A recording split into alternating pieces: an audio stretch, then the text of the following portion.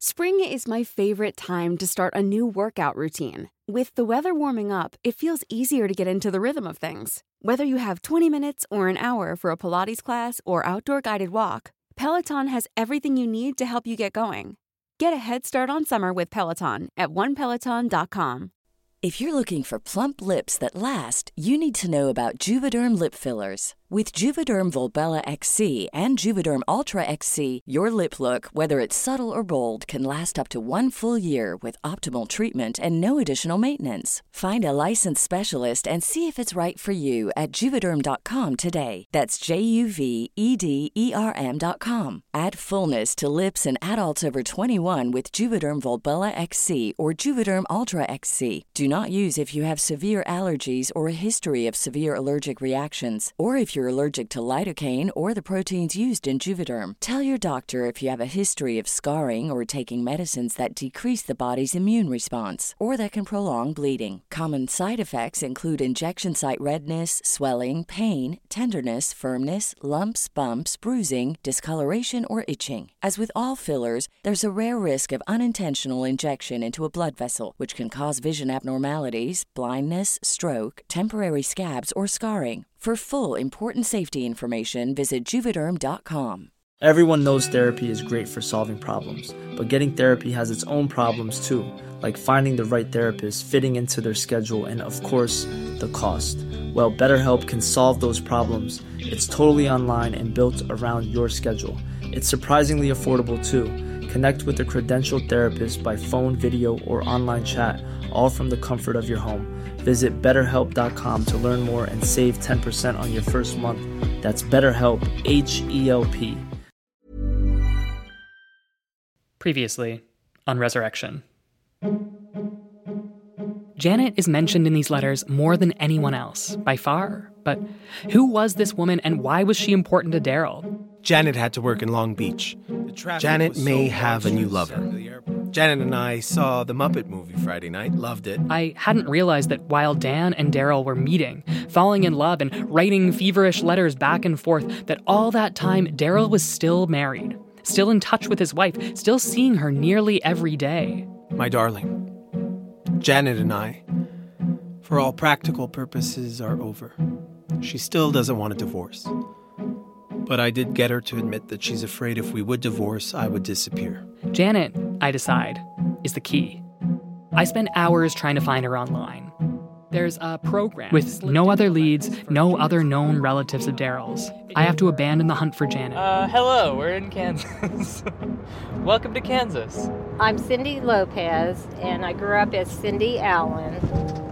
There is one thing that happened on my drive with Cindy that I haven't told you up to this point. You know, when he was married, you know... I was told you might have her contact information. Do you have...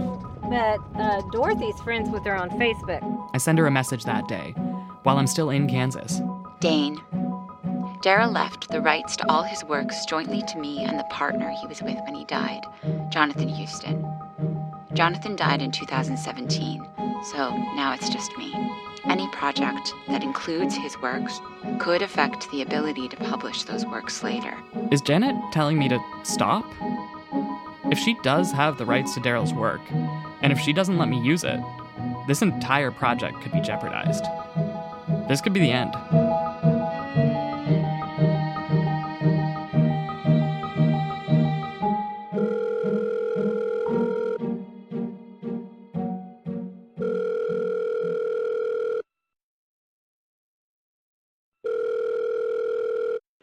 Janet Allen. Hi, Janet. It's Dane calling. How are you? Hey, Dane. How are you? I'm good. Crazy day. Excellent. Wow, Dane. Great work. Not awkward at all. Oh, it has been? Yeah. Oh, wrestling with healthcare stuff. Claims denied, that kind of stuff. You know, it's like, just let this day be done. Quick, Dane. Break the ice. Talk about something casual. Talk about, socialized medicine. Oh, no. Yeah, I'm sorry. It's, I've been talking to some people down here about healthcare, and it's not like it is in Canada. Oh, no. It's a nightmare. It's a broken system. Yeah. Yeah, I'm sorry about that. Yeah. So you've been talking with the family, huh? I have been talking with the family. I'm in Kansas right now, so I honestly can't believe that I'm talking to you right now. Like this is great. So, what? What am I doing, I suppose, is the question. Well, no. What's intriguing to me is that out of Danny giving you a script, this whole thing evolved, and I'm curious about what spoke to you. Yeah. Well, yeah. I'll sort of give you a rundown on how everything happened, and I think that will. I explain everything to Janet. My fateful meeting with Dan, going through all of Daryl's letters, traveling to Kansas, meeting his family, visiting his grave, rediscovering his childhood home. I talk about how Daryl's play, Mustang 01, captured my interest from the very beginning. I took the play home and I read it, and I mean, you've read it. It's a great play, and there are like some really... I've lived with it. Daryl wrote those plays when we were together for the most part, and he just, they become a part of your world, you know. Daryl's plays are my young. The plays were our children. So that was the reaction in that email. You know, you're messing with my kids. What do you want to do with my kids? Janet needed to protect Daryl, protect his work, their children.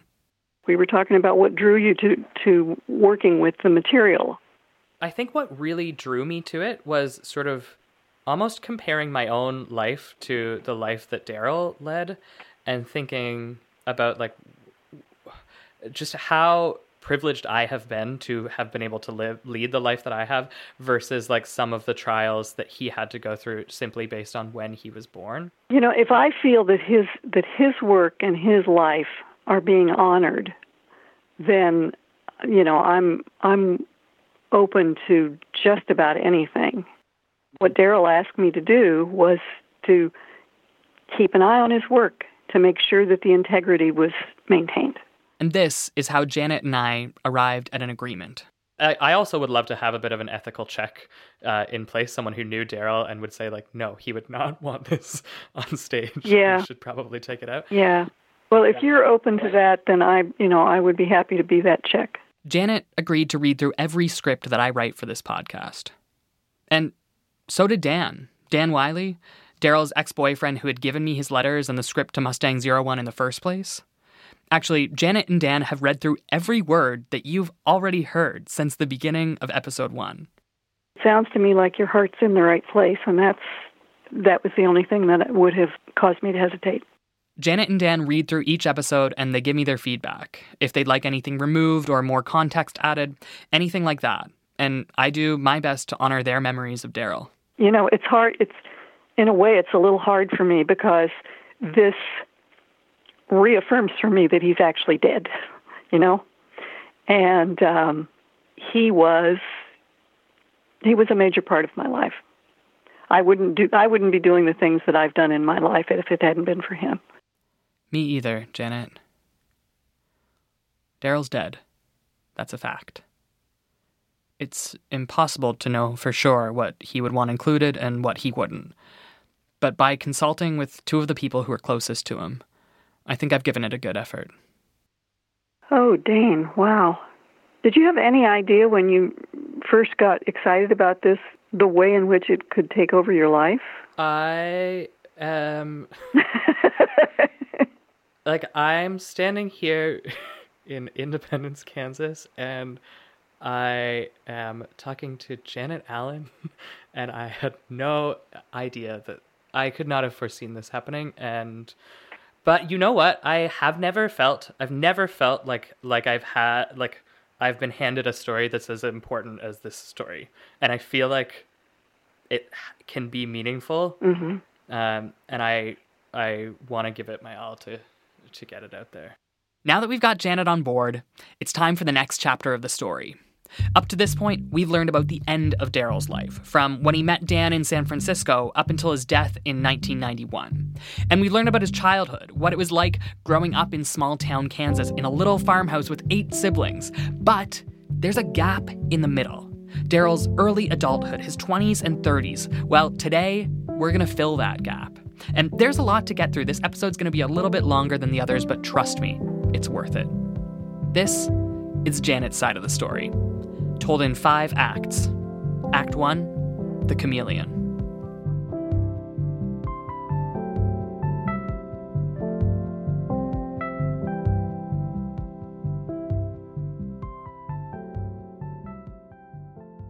Janet and I did extensive interviews through the end of 2019 and early 2020. I live in the wine country of California. She lives in Sonoma County, just north of San Francisco. I was born in Pasadena, California, but my dad was military, and so we only lived here for 18 months before we moved. I then, lived in many, many, many states and countries, and as an adult wound up going to school back in Northern California, and that has become my home. She ended up staying in California after Daryl moved away. She's in her 70s. I look at pictures of her on Facebook. She has a youthful smile and empathetic eyes. You can tell she's a person who feels deeply, who's also gifted with the ability to articulate those feelings. All of this becomes apparent when we begin the longest set of interviews I did for this entire podcast. And it was a lot of jumping around, moving around due to your father's military service? Yeah, he was in the Air Force, and I was, just to give you an example, in 1 year of high school, I was in 4 different high schools. By the time I graduated, from kindergarten through 12th grade, I had been in 13 schools. It's hard for an introvert to travel that much and have to meet new people. Mm-hmm. Yeah. How do you feel that impacted your childhood? It forced me to learn how to engage with people in as authentic a way as I could. I was always kind of quiet, but I learned to make friends because you had to. Could you tell me what you were like as a kid? Yeah, I was... this doesn't go counter to what I said about really kind of being an introvert, but I was also a performer. I was the neighborhood organizer. I would put shows together for all the kids in the neighborhood to do. Before I ever studied ballet, I got a book out of the library and set up a ballet class on my driveway with all the neighborhood kids. I was a storyteller. That's what led into acting in high school, was because it was about storytelling, and I didn't, I got to be somebody else. I had a boss once who referred to me as a chameleon because I could fit in anywhere. I could talk to anybody. I could communicate with anybody. And so he referred to me as a chameleon. And I think I learned that from moving around the way I did and from being that kid who always looked around her and kind of created story out of wherever she was and whatever she was doing. Janet's family moved around, bound to her father's job in the Air Force. Her dad, her mom, and... I have one brother, David, who is 4 years younger than I am. We were really close because we traveled so much that we were always having to make new friends, so we were the constant friend in each other's lives. When Janet was 17, the family was living in Washington State. This is where Janet and Daryl meet. And let me just say, this is a very different version of Daryl than I'm used to. He was 26 when they met, a few years out of college, and in the Air Force himself. And I'd just like you to take a minute and guess where Janet and Daryl met. Just take a guess. And now, I present Daryl in his 20s. He was a substitute Sunday school teacher for my mother, who was the Sunday school superintendent at the McChord Air Force Base Chapel in Tacoma, Washington. Daryl Allen, Sunday school teacher. She called him to come teach one Sunday, and that's how we actually met him. And he just connected really well with all of us. My brother was like 14, I was 17. And Daryl did what Daryl does best. He came into the lives of Janet and her brother as a mentor, someone to nurture them when they really needed it. And he took us under his wing because my dad was in Vietnam at the time. He was, in some ways, I don't want to call him a third parent because that makes it far too creepy that we got married. There are real parallels in the relationships that were important to Daryl. He took younger people in hand and didn't tell them what to do, but just helped them understand how to be their best self. He did it with my brother. He did it with other people. He did it with Dan, too. He just kept an eye on us, just made sure that we were okay, The reason that I think the reason our relationship could evolve as it did later was because he was a friend first. I think about Daryl in this new light. A Sunday school teacher, an Air Force officer, a supportive presence to a family struggling with a father in Vietnam. And then I think about the Daryl in Dan's life. Sleeping on the theater floor in San Francisco, bar-hopping gay bars in New York, going to underground gay clubs filled with bathtubs and kinksters. To me, there's only one word that describes his ability to move so smoothly in different circles. Chameleon. As a bisexual man, and as a playwright, he was inevitably a chameleon. It's not just that he could observe people, understand them, and interact with them, but in order to understand himself, throughout his life, he had no choice but to cross between communities, between worlds, experiencing the gay life and the straight life, trying to unpack his own in-betweenness at a time when that in-betweenness wasn't even recognized by most of the world. I wonder if this chameleon nature, something that Janet had in herself too, I wonder if this is one of the things that connected her and Daryl. By the time Janet was 19, things had started to grow between them. He and I had sort of become a couple, but not.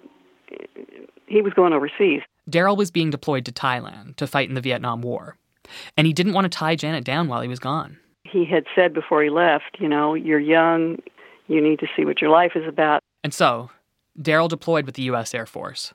And while he was overseas, the two realized that they missed each other. A lot.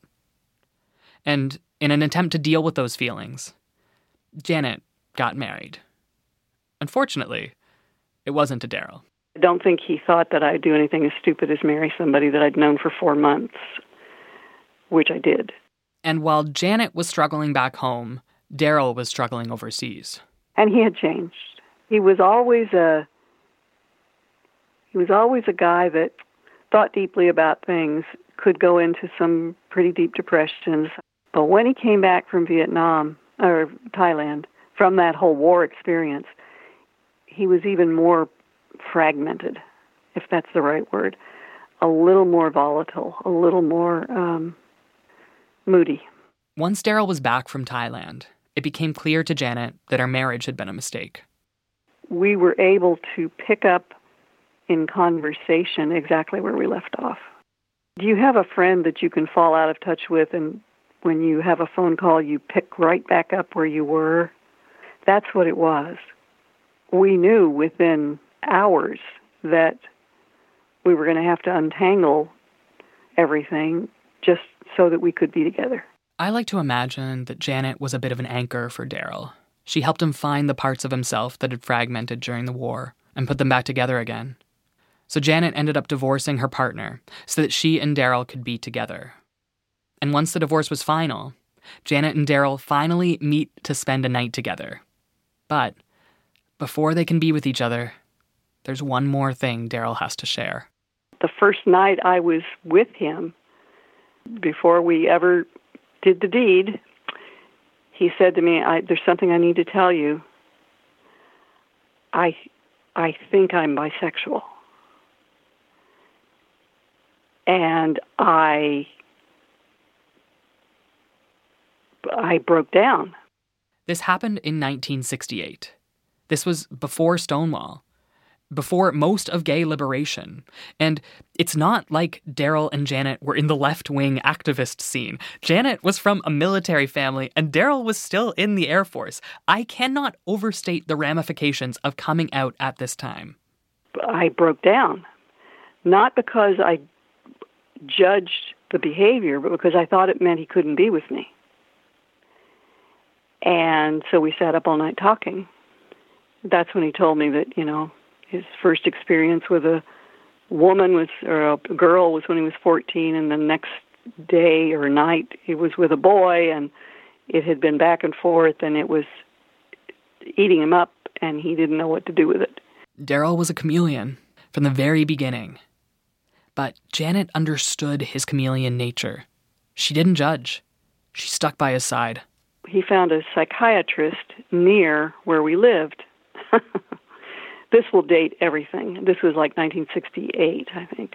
He goes to this psychiatrist. He has 3 sessions with the guy. The guy asks to meet me. I go in. I meet the guy. He asked me to wait in the waiting room. When Daryl comes out, he's just shaking his head. And I said, okay, what's going on? He said, well, he says, I'm really lucky to be with you because you'll cure me. God, yeah. And even I know, I mean, as naive as I was, I knew that was wrong. It was false. It was treating it like a disease. It's not a disease. So Janet and Daryl decide that's enough psychiatry.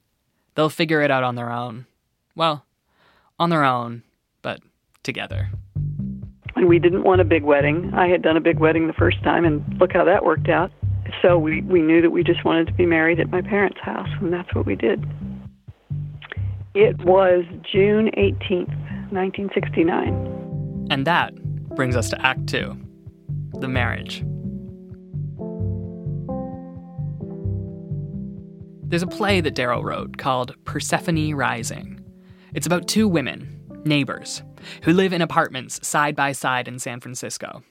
One of the women is a few years older, more experienced, grounded. The other is younger, just escaping a mistake of a marriage she made in her youth. I cannot help but imagine that some of the inspiration for these characters came from Daryl's marriage to Janet. As much as they were partners, they were also friends. And as much as they were husband and wife, he was also her mentor. The play opens with a monologue from the older woman, the one I imagine, at least in some ways, to be Daryl.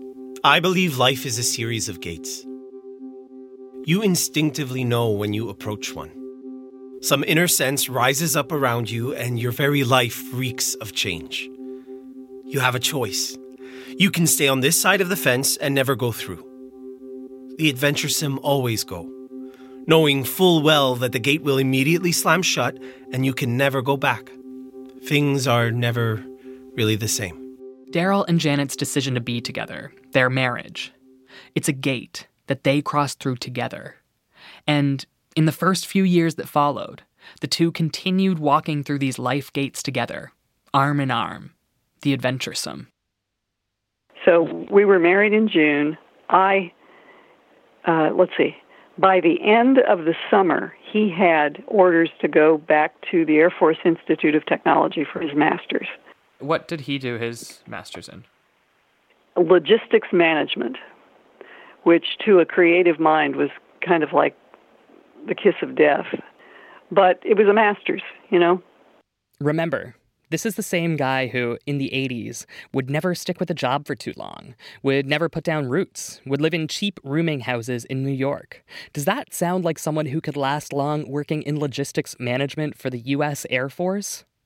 So nights and weekends, I mean, even when he was in the graduate program, he wrote plays at night. He wrote plays on the weekend. We didn't have a table that really worked for his typewriter, and so he put the typewriter on top of the dryer, the clothes dryer, and sat on a big stool. And he'd come home from classes and sit down to start writing, and I would cook dinner, and often we wouldn't eat dinner till 10 at night because he'd be on a writing streak. So he continued to do that when he began to work in logistics management. But he really was miserable. I mean, every Sunday, I knew the drill. He would look at me and say, "Oh, God, I hate to go to work tomorrow." And then, just like Daryl writes in his script, a gate emerges. One of those big life gates. If you go through it, everything will change. And at one point, he just said to me, this would have been in 1972, he would have said to me, how would you feel if I got out of the Air Force? And I said, okay, what are we going to do? And he said, well, I thought we'd go to Northern California and start a theater company. This is where I see the Daryl I know from Dan's letters start to emerge. It feels like he finally stopped living his life according to what he thought other people wanted from him and instead started living for himself. And Janet thinks there might be more behind Daryl's decision to move to California. I'm not sure the extent to which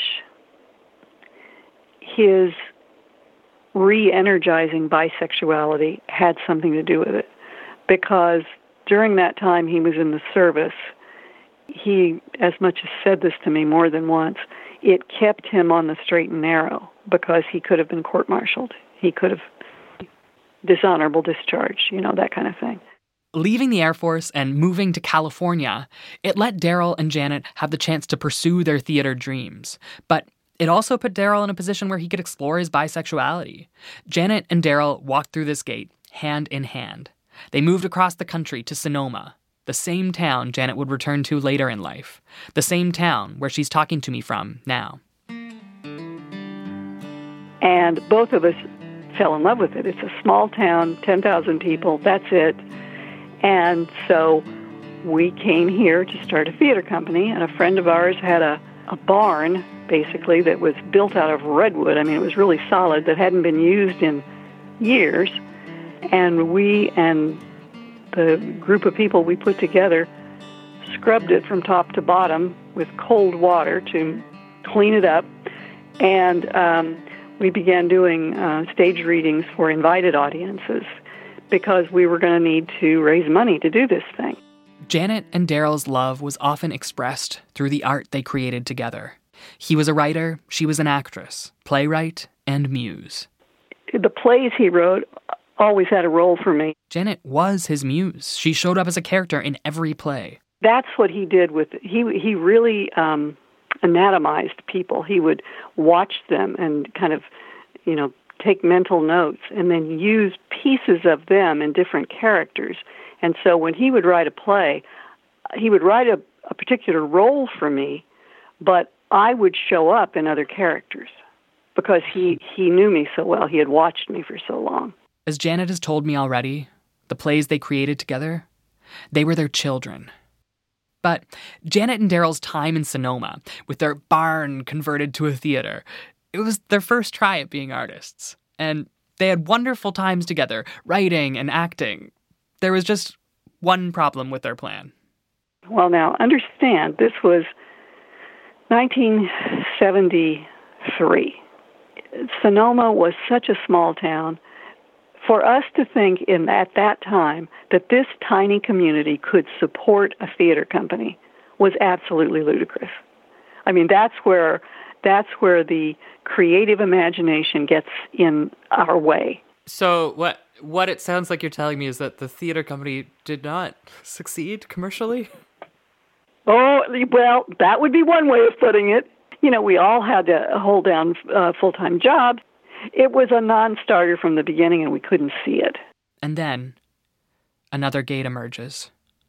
Walk through the gate and change your life forever. Janet and Daryl spent this year together in Sonoma, but when the theater company collapsed, Daryl felt the pull of the nearby city, San Francisco. San Francisco's thriving gay community called to him.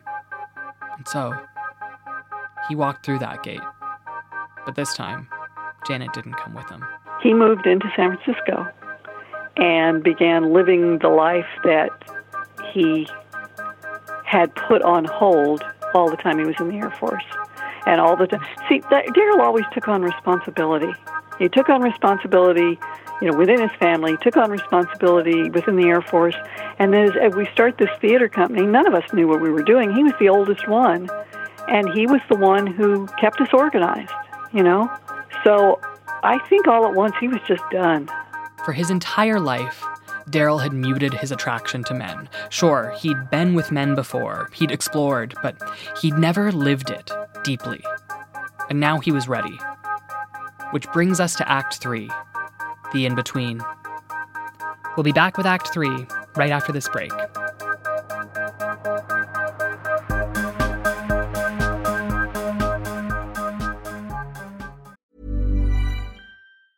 A lot can happen in the next 3 years. Like a chatbot may be your new best friend. But what won't change? Needing health insurance. United Healthcare Tri-Term Medical Plans are available for these changing times. Underwritten by Golden Rule Insurance Company, they offer budget-friendly, flexible coverage for people who are in between jobs or missed open enrollment. The plans last nearly 3 years in some states, with access to a nationwide network of doctors and hospitals. So for whatever tomorrow brings, United Healthcare Tri-Term Medical Plans may be for you. Learn more at uh1.com. How would you like to look 5 years younger? In a clinical study, people that had volume added with Juvederm Voluma XC in the cheeks perceived themselves as looking 5 years younger at 6 months after treatment. Look younger, feel like you. Add volume for lift and contour in the cheeks with Juvederm Voluma XC. Reverse signs of aging by adding volume to smooth laugh lines with Juvederm Volure XC. For important safety information and to find a licensed specialist, visit Juvederm.com. That's JUVEDERM.com. Not for people with severe allergic reactions, allergies to lidocaine, or the proteins used in Juvederm. Common side effects include injection site redness, swelling, pain, tenderness, firmness, lumps, bumps, bruising, discoloration, or itching. There's a risk of unintentional injection into a blood vessel, which can cause vision abnormalities, blindness, stroke, temporary scabs, or scarring. Talk to a licensed specialist to find out if it's right for you. Hey everyone, Dane here. I wanted to take a minute to remind you that this podcast is fully independent. If you like this kind of storytelling and you want to hear more, please consider supporting us by becoming a monthly supporter on Patreon. Patreon supporters get tons of cool perks, but one of the coolest perks is access to extended interviews. Take Janet, for example. Over the years, I've recorded more than 10 hours of interviews with Janet, but you're only hearing a fraction of those interviews in the series. If you want to hear more from her, we'll be releasing an extended interview with her soon. I've poured so much time into this series, and I really want to be able to tell more stories like Daryl's. If you want to help me do that, join our Patreon. The link's in the show notes and at patreon.com/resurrectionpodcast. That's 1SRR. Also, just listening to the show is a form of support. We love you all and appreciate you taking the time to listen to this story. Let's get back to it. Daryl Allen was not a saint. Sometimes I have a tendency to put him on a pedestal. It's honestly a pretty easy thing to do with the dead, but Daryl was not perfect.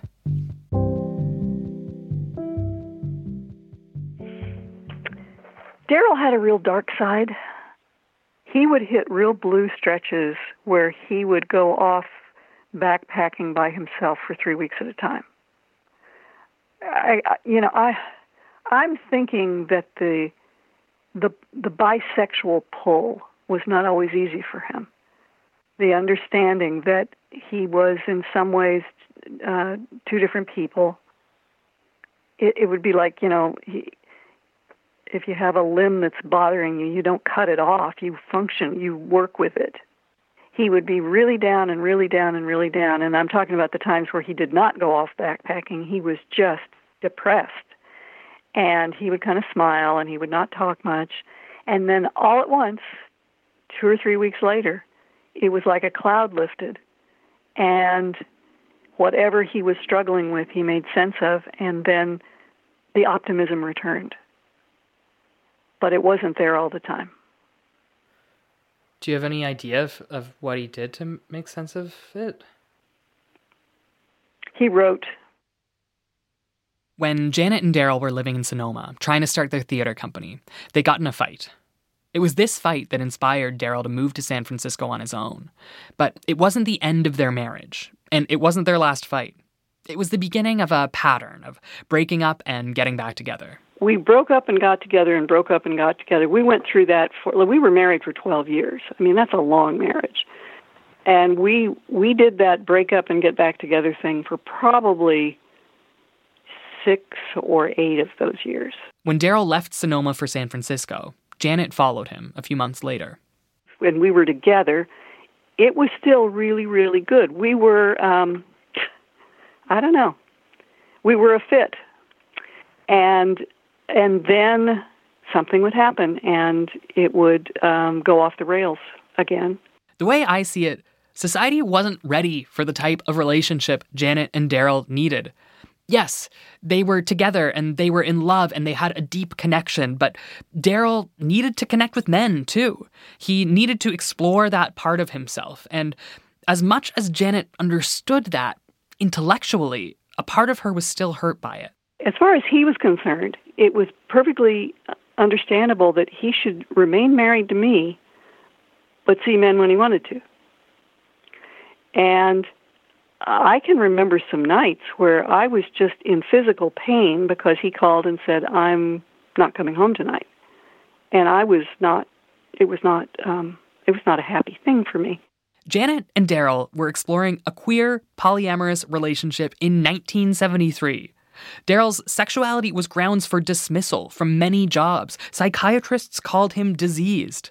A lot of the vocabulary that we use to understand these types of relationships today, it just didn't exist yet.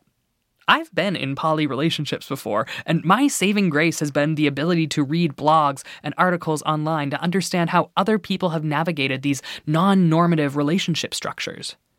Daryl and Janet, they didn't have that option. And, one of the ways I dealt with it, I decided, well, if he could see other people, so could I. And made him crazy. Made him absolutely bats. He could understand. He knew that if he didn't have the bisexual pull, he would have been faithful to me. I mean, he as much as said that. But he had this pull going on, right? So in his eyes, my going out with another guy was betraying him. There was no way that I wanted him to deny being who he was. That's not who I am. And at the same time, I didn't want to be miserable, Daryl was no saint. I think this double standard makes that apparent enough, but I can't help imagine that in today's world, they might have been able to create a relationship framework that could have worked. Instead, they fought. Oh, this will give you a visual of what the arguments were like. Both of us had really good lung power. We could both shout pretty well. And there was one time he was being, I don't know, in my estimation, a real jerk. Probably he was. So I flung myself on him and tried to strangle him. Yeah. Now understand, I'm 5'3". My weight has always hovered between 100 and 110 pounds. And he was 5'9" and a stocky guy. And as we processed it later, he said it was like being attacked by an angry hummingbird. And Janet wasn't the only one to get dramatic. He, we broke up so many times. And at one point, the end of a letter, he said very dramatically, "Run, Jan, run like hell." It's like, yeah, that wasn't vitriolic, but it was a little bit of a drama queen.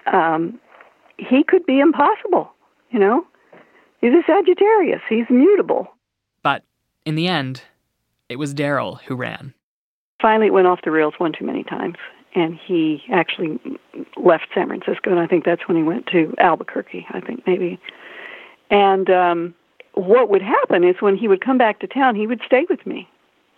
And things would just be dandy. I mean, we were close to each other's best friends. They stayed married, but Daryl left San Francisco. First, he went to New York. Then, he went to Albuquerque. I know this because he started writing letters to Janet. Also, just an aside before I get into these letters, Janet actually had lost them. When we first started chatting back in 2019, she lost them, had no idea where they were. It was about a year and a half later that she stumbled upon them tucked inside another folder in her house. She found them the same week that I sat down to start writing this episode. It was almost like Daryl was saying, "Wait, don't forget about these." January 4th, 1977. Dearest Janet, how are you? I hope things are going well with you and that you had a good New Year's. And I love you. I'm sorry that things so often get so bad between us. I know I must be atrocious to live with, but I miss you. I miss being able to talk to you. I hope you miss me. But what I wanted to say with this is to vow that no matter what happens to us personally, you will always have first crack at any of my roles you may want, including all the future ones that will be written for you. Even in this letter from 1976, it's clear that the marriage, it might not last. Daryl leaves a clue, too, explaining what's happening to him deep under the surface. This is from a letter he wrote to Janet in 1977. But the most exciting news is I attended a lecture under the stars at the U last night. Daryl attends a public lecture from a humanities professor. The professor was disabled physically. From having polio at the age of 11 after having started to set records at 10 years old as a baseball player. I immediately, in my own mind, substituted being bisexual. Daryl substitutes bisexuality for disability, and he listens to the man's lecture.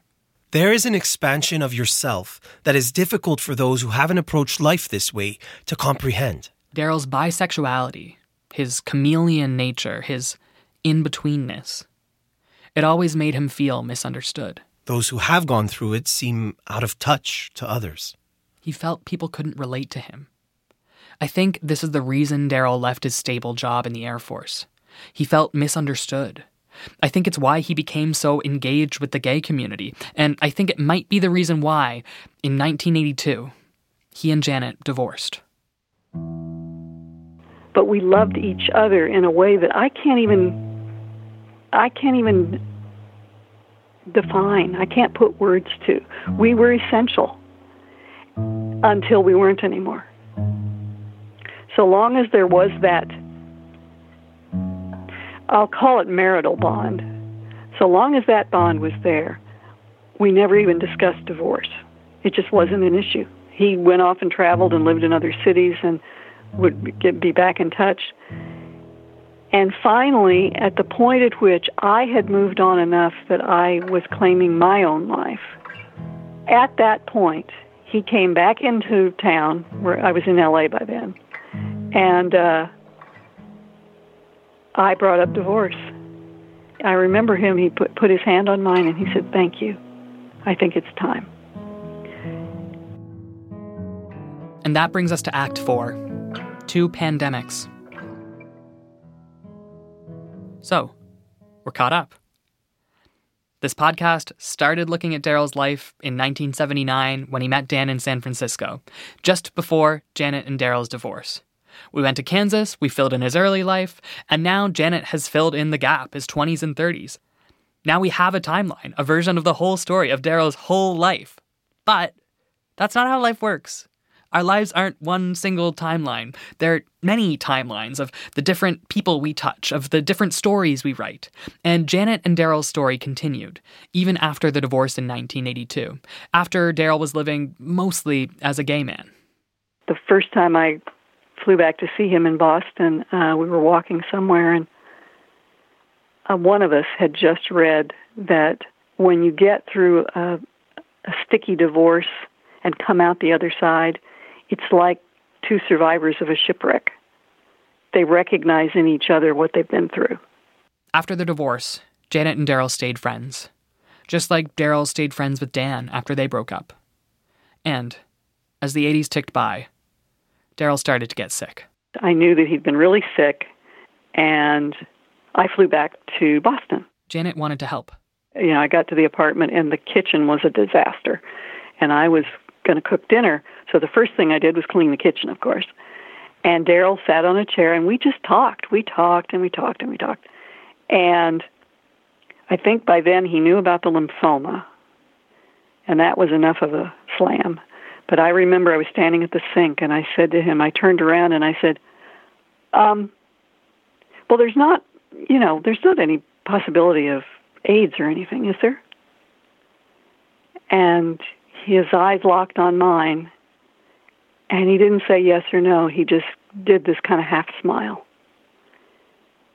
And I went over and knelt down next to him and hugged him.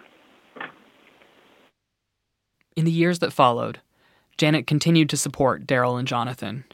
She still lived in California, but when she could, she'd fly to Boston to stay with them and help. Even the last time I saw him, which was only 3 weeks before he died, I was there about a week, and he was really not well when I first got there, to the point that he came out of the shower one time. Jonathan was at work. Daryl came out of the shower and went into his bedroom, and I was doing things in the kitchen. It's what women do. I don't know. I know what it was, because he went in and out of memory problems at that point. I was reorganizing the cabinets and labeling them so he knew where everything was. Once the lymphoma had crossed the blood-brain barrier, Daryl started to lose parts of himself. And he was back in his bedroom a really long time, and I just went to the door. I said, "Are you okay?" And the door was open, and he was sitting on the edge of the bed, and he said, "I can't remember who I am." It was one of those times where you say to yourself, you have got to stay calm. You can't make a drama out of this, you know. And so I went and sat down next to him, and I said, "Okay, do you know who I am?" "Yes." "You're Janet. You're visiting from California?" "Yes, yes." "Do you know who you live here with?" "Yes, I live here with Jonathan." We talked him back. And then after I'd been there 2 or 3 days, it seems like he kind of came back fully to himself and felt strong. And he and Jonathan and I took the ferry over from Charlestown into Boston, and we went and had lunch at a pub, and we just laughed. And it was fun. Janet had to go back to California. When I had to come back, because I had to go to work, I hugged them both, and I stepped out the door and started to walk away, and I turned around and looked back, and Daryl was standing in the doorway, smiling at me the way he used to smile encouragingly at me when I first knew him. It's like, "You can do this. You can do this." And I knew that was goodbye. And she was right. I got the actual phone call early the morning after he died. Now, he was in Boston. I was in L.A. However, the night before, I was in a hot bubble bath in my home, meditating. And all at once, I wasn't thinking about Daryl.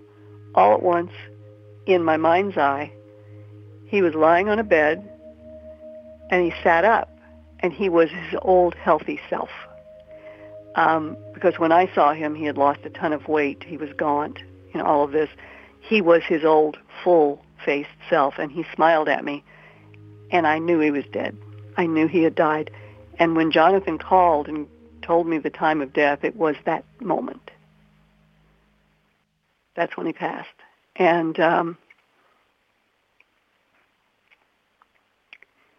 it was the same encouraging smile that he had given me at the door when I left. You can do this. You can do this. And she did.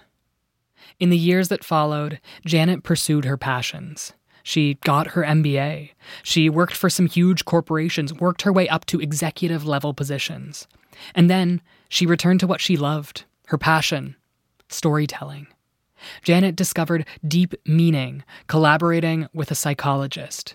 Janet became a storyteller for therapeutic clients, writing metaphorical stories for clients who needed help understanding their problems. And then, 3 decades after Daryl died, Janet got a message from me, a 28-year-old kid in Montreal saying that he wanted to tell Daryl's story. Now I understand why Janet was so hesitant at the beginning. But despite this, she spoke with that kid for hours. We did nearly 8 hours of interviews from November 2019 to February 2020. And then we were finished. And that's when the world changed. Breaking news tonight, the coronavirus forcing millions more Americans into virtual lockdown. Over 75 million people in New York, California, Illinois, and Connecticut ordered to stay at home. I called Janet once I heard California was put into lockdown. I knew she lived alone, and I knew that she was in a high-risk age group for COVID. What I didn't know, at least not then, is that both of us really needed each other at that time. March 5th, 2020. Hi, Janet. I'm just listening to a podcast about the coronavirus in the U.S. right now. Yeah, it really does seem like the healthcare system and public health officials weren't as well prepared as they should have been.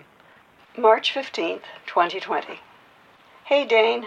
I hope you and your loved ones are doing well in the middle of the current health crisis.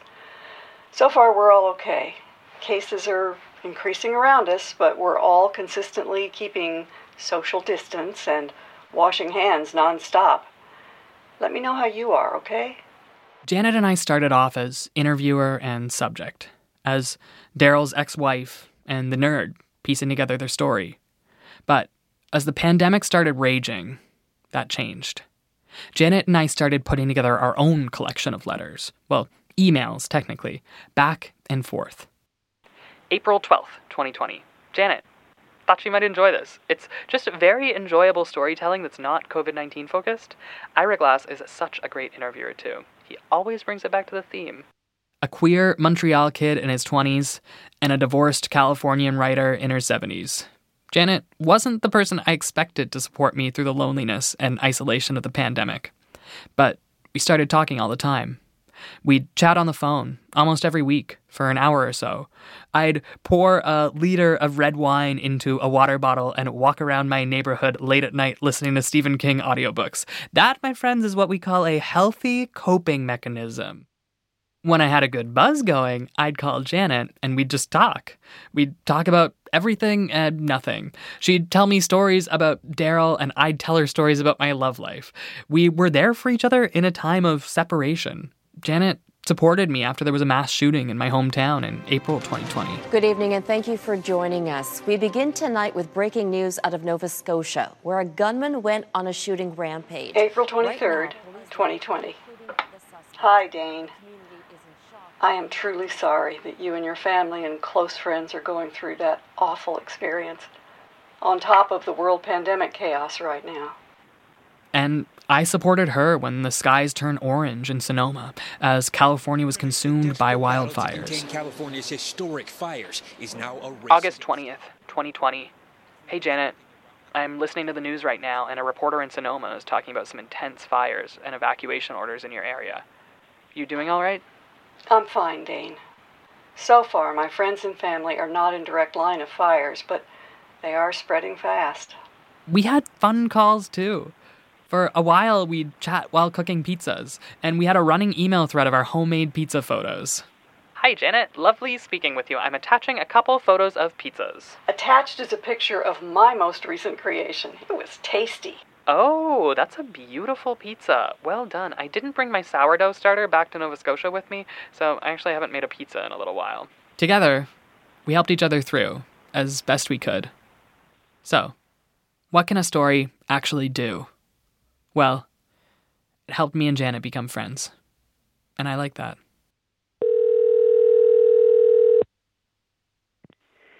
Hello. Hello? Hey, Dane. Hey, Janet. Ooh, you sound very close. Do I sound too close? I give Janet a call in November 2020. It was actually the first call I recorded between us since the pandemic started. Well, Janet. Yes, Dane. Do you know why I wanted to record our call this week? No. It's because it was 1 year ago this week that we talked on the phone for the very first time. Oh, you're kidding. No. Oh, that's so great. I thought about, the other day I thought, I wonder how long we've been doing this. And I thought, well, it's been maybe a year. I don't know. I should look at the calendar. But, oh, that's great. Wow. And what a year it's been. Yeah, we had no idea when we talked last year. Wow. And we reflect on our first phone call, 1 year earlier. Yeah, and I remember I was really stressed because I sent you a Facebook message and then you sent me an email that was like, hello, I actually have all of the rights to Daryl's plays and written material. Well, I had no idea who you were. No idea. And as you have probably come to figure out, I am very protective of Daryl and his work. You probably figured that out. I have an inkling of that now. We're comfortable with each other now. It feels easy. Well, now I'm talking to a friend I've never seen in person. There's a different rhythm to the way we speak to each other. The initial conversations were well-intentioned. But by this point, Janet and I trust each other. In fact, she trusts me enough to let me know a secret about Daryl's writing, about all the plays he wrote. In the same way, you're having, in a sense, resurrected Daryl's work has all kinds of psychological impact. Do you mean psychological impact for on you specifically that you've been? Oh yeah, of course, yeah, because as I said, for all those years, I had thought to work with Jonathan and pull all the plays together for publication. Reminder: Jonathan was Daryl's partner at the time he died. And Jonathan dropped off the map. So I wasn't in touch with him. He had half the plays, and so I only have half the plays. Daryl probably wrote 20 plays or more in his lifetime, but Janet only has half of them. And so, yeah, there's a psychological thing of you're doing this great work, bringing Daryl's work back to life, and his life back to life in a way, and yet part of that work is lost somewhere. I mean, I had no idea Jonathan was going to go and die on me. Sorry. It was like, well, I'll get to that soon. I'll find him soon, and we'll pull together all the plays. And so when I got online and found out that he had died, 2017, it was like, oh, I missed that, Now I have to cut myself a little slack. I was really sick for like 15 years, so you got to kind of cut me a little slack here. But no, I felt in a way like I'd let Daryl down because I hadn't been able to tie those ends together, So, there's a box out there in the world somewhere. A box that has half of the plays Daryl wrote in his life. The only copies of those plays. And this box has been lost. Or worse. Once Jonathan died 2 years ago, I'm guessing his family just, anything they didn't have a connection to, they would have just tossed. What Janet doesn't know is that at one point, during one of my crazy internet stalking moments, I found Jonathan's entire family. I had already found out that Jonathan was dead, but I also knew that he had a twin brother who was very much still alive. I've just pulled up the message that I have. Jeff is Jonathan's twin's name. Jeff Houston, yeah. So I've got his name and number here. I had never tried to get in touch with Jeff before. I'd found his contact information and added it to my research folder, holding onto it in case I ever needed it. I feel like I'm on a roll. I might try to just call him today. Okay. Is that crazy? There could be an Inge box in the attic. Just like the playwright, William Inge, whose archival box still sits in a library in Kansas. Maybe Daryl has a box too. There could be an Inge box in the attic. Maybe I'll just do it. We can actually look in that box, if there is one. And so, I called Jeff. But you're going to have to wait to hear what happens in that call. I got to move on to a different part of the story for now, but just don't forget about that box because it's going to be important later. For now, Act 5, Therapeutic Stories. When we talk, sometimes Janet brings up her own personal philosophy of time. Yes, we are about to get philosophical. Janet believes that it's possible we could all be living the past, present, and the future, all at the same time. There is a train of thought that has research behind it, and I can't quote anything to you, but that we see ourselves as living in a linear paradigm. We start in the past, we move through, and we go to the future, and then we die, right? But there is, in quantum physics, there is a perception and research going on of our past, present, and future selves all existing simultaneously. This resonates with me, too. I'm not a religious person. I'm not even really a spiritual person. I don't believe in fate, so I find it hard to write about this project, about my encounter with Daryl and his work and his friends. I find it hard to write about it as something meant to be, as something fateful. But what if I took a little bit more freedom in my writing? What if I took a page from Janet's book and wrote a story like the ones that she writes these days for her therapeutic clients? I team with a neuropsychologist, Dr. Diane H. Engelman, to create metaphorical stories of people's lives. A fictional story based on a person's actual life. There's always a mentor advisor, and that's taken out of the person's life somehow, who helps them plan out what the next step in their life is going to be.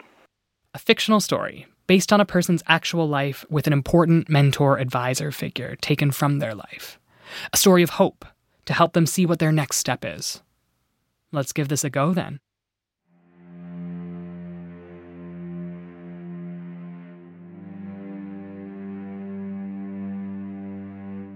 There was a man named Daryl. A man who lived in between. And his in-betweenness was a blessing because it allowed him to see other people for who they were, to really see them, and to help them feel seen. But it was also a curse because it meant most people could only see one half of him. But Daryl used his in-betweenness. He used it to help those who needed guidance. He was a guardian for them. He also used it to write. He wrote stories about people living in the in-between, stories about what he saw in life, farming families, unnecessary wars, and grungy gay clubs. He wrote these stories to help others understand, to help others see him and see those like him. But then he got sick. Before he could share these stories with the world, he got sick with cancer, lymphoma. A few months before his body died, the lymphoma crossed the blood-brain barrier in Daryl's head, and parts of his consciousness, parts of his essence, started to drift away. He started to forget himself, forget who he was. But in this story, consciousness never dies. It always finds a new vessel. As it drifted from his body like a mist, a part of Daryl's consciousness caught in the wind and was carried through the air. It floated high in the sky above the city of Boston and caught on a jet stream flowing east, over the salt spray of the Atlantic Ocean, over the gray seals and the humpback whales a far cry from the plains of Kansas. And it was only when the wind slowed and the air thickened that this consciousness floated down from the sky over one of the last islands on that side of the world. That part of Daryl's consciousness drifted down and through the open window of a young family's busy home, and that mist settled down on someone new. Someone whose own consciousness hadn't settled yet. A child who'd just been born. A child who had come to have struggles of his own, with his own in-betweenness. A child who would come to need Daryl's support and his guidance. A final chance for Daryl to become a guardian. And a kid who, in the end, could finish what Daryl started. He could share Daryl's stories with the world. And so, a little bit of Daryl's consciousness, just a little bit, it latched onto this kid, and they set out on a new adventure. In between, together.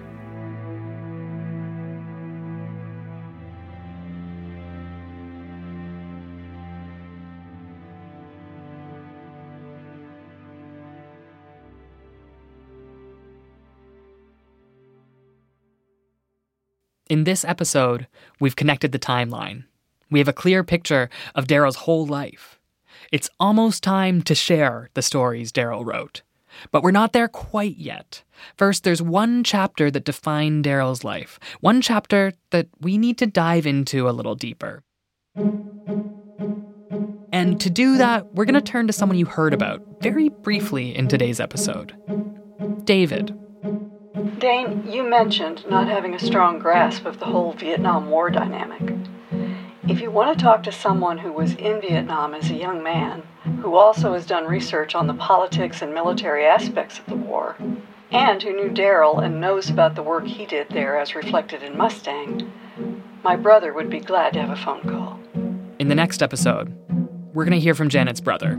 We're going to hear from David. Sirens go off. Flares start being dropped from aircraft and shot up from artillery. You get into bunkers, you drop, you hug the ground, you just get down. And for the 19 and 20-year-olds that had just come in the country, we just kind of looked at each other like, oh, God, what'd we do? Next time on Resurrection, what happened in Vietnam.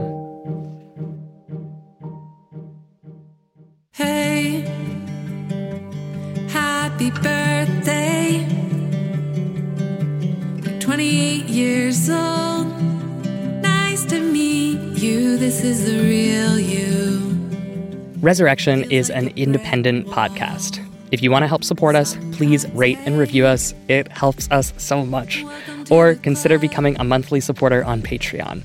The link is in the show notes, or visit patreon.com/resurrectionpodcast. That's 1SRR. Matthew Rogers is our editor and sound designer and wrote all the original music in today's episode, except for the acoustic guitar, which came from Ethan Soyle. Davide Kietzeze is the voice of Daryl's letters and scripts. Hannah Sung is our executive producer. Our outro track is called Easy to Love, written for us by Clara Jones. Special thanks to Michelle Soicher, Isabel DeLuce, Katie Hill, Roger Galvez, and Amanda Pileggi. Matthew Carrietsameri is the platonic love of my life and my co-producer. Resurrection is written, researched, and hosted by me, Dane Stewart. The creation of this podcast was made possible thanks to the financial support of the Conseil des Arts de Montréal, le Conseil des Arts et des Lettres du Québec, and the Canada Council for the Arts. Thanks for listening. See you next time. Never mind that grand gesture. You didn't ask for my impression, but to me there is no question that you have always. How would you like to look 5 years younger? In a clinical study, people that had volume added with Juvederm Voluma XC in the cheeks perceived themselves as looking 5 years younger at 6 months after treatment. Look younger, feel like you. Add volume for lift and contour in the cheeks with Juvederm Voluma XC. Reverse signs of aging by adding volume to smooth laugh lines with Juvederm Volure XC. For important safety information and to find a licensed specialist, visit Juvederm.com. That's JUVEDERM.com. Not for people with severe allergic reactions, allergies to lidocaine, or the proteins used in Juvederm. Common side effects include injection site redness, swelling, pain, tenderness, firmness, lumps, bumps, bruising, discoloration, or itching. There's a risk of unintentional injection into a blood vessel, which can cause vision abnormalities, blindness, stroke, temporary scabs, or scarring. Talk to a licensed specialist to find out if it's right for you. Planning for your next trip? Elevate your travel style with Quince. Quince has all the jet-setting essentials you'll want for your next getaway, like European linen, premium luggage options, buttery soft Italian leather bags, and so much more. And is all priced at 50 to 80% less than similar brands. Plus, Quince only works with factories that use safe and ethical manufacturing practices. Pack your bags with high-quality essentials you'll be wearing for vacations to come with Quince. Go to quince.com/pack for free shipping and 365-day returns.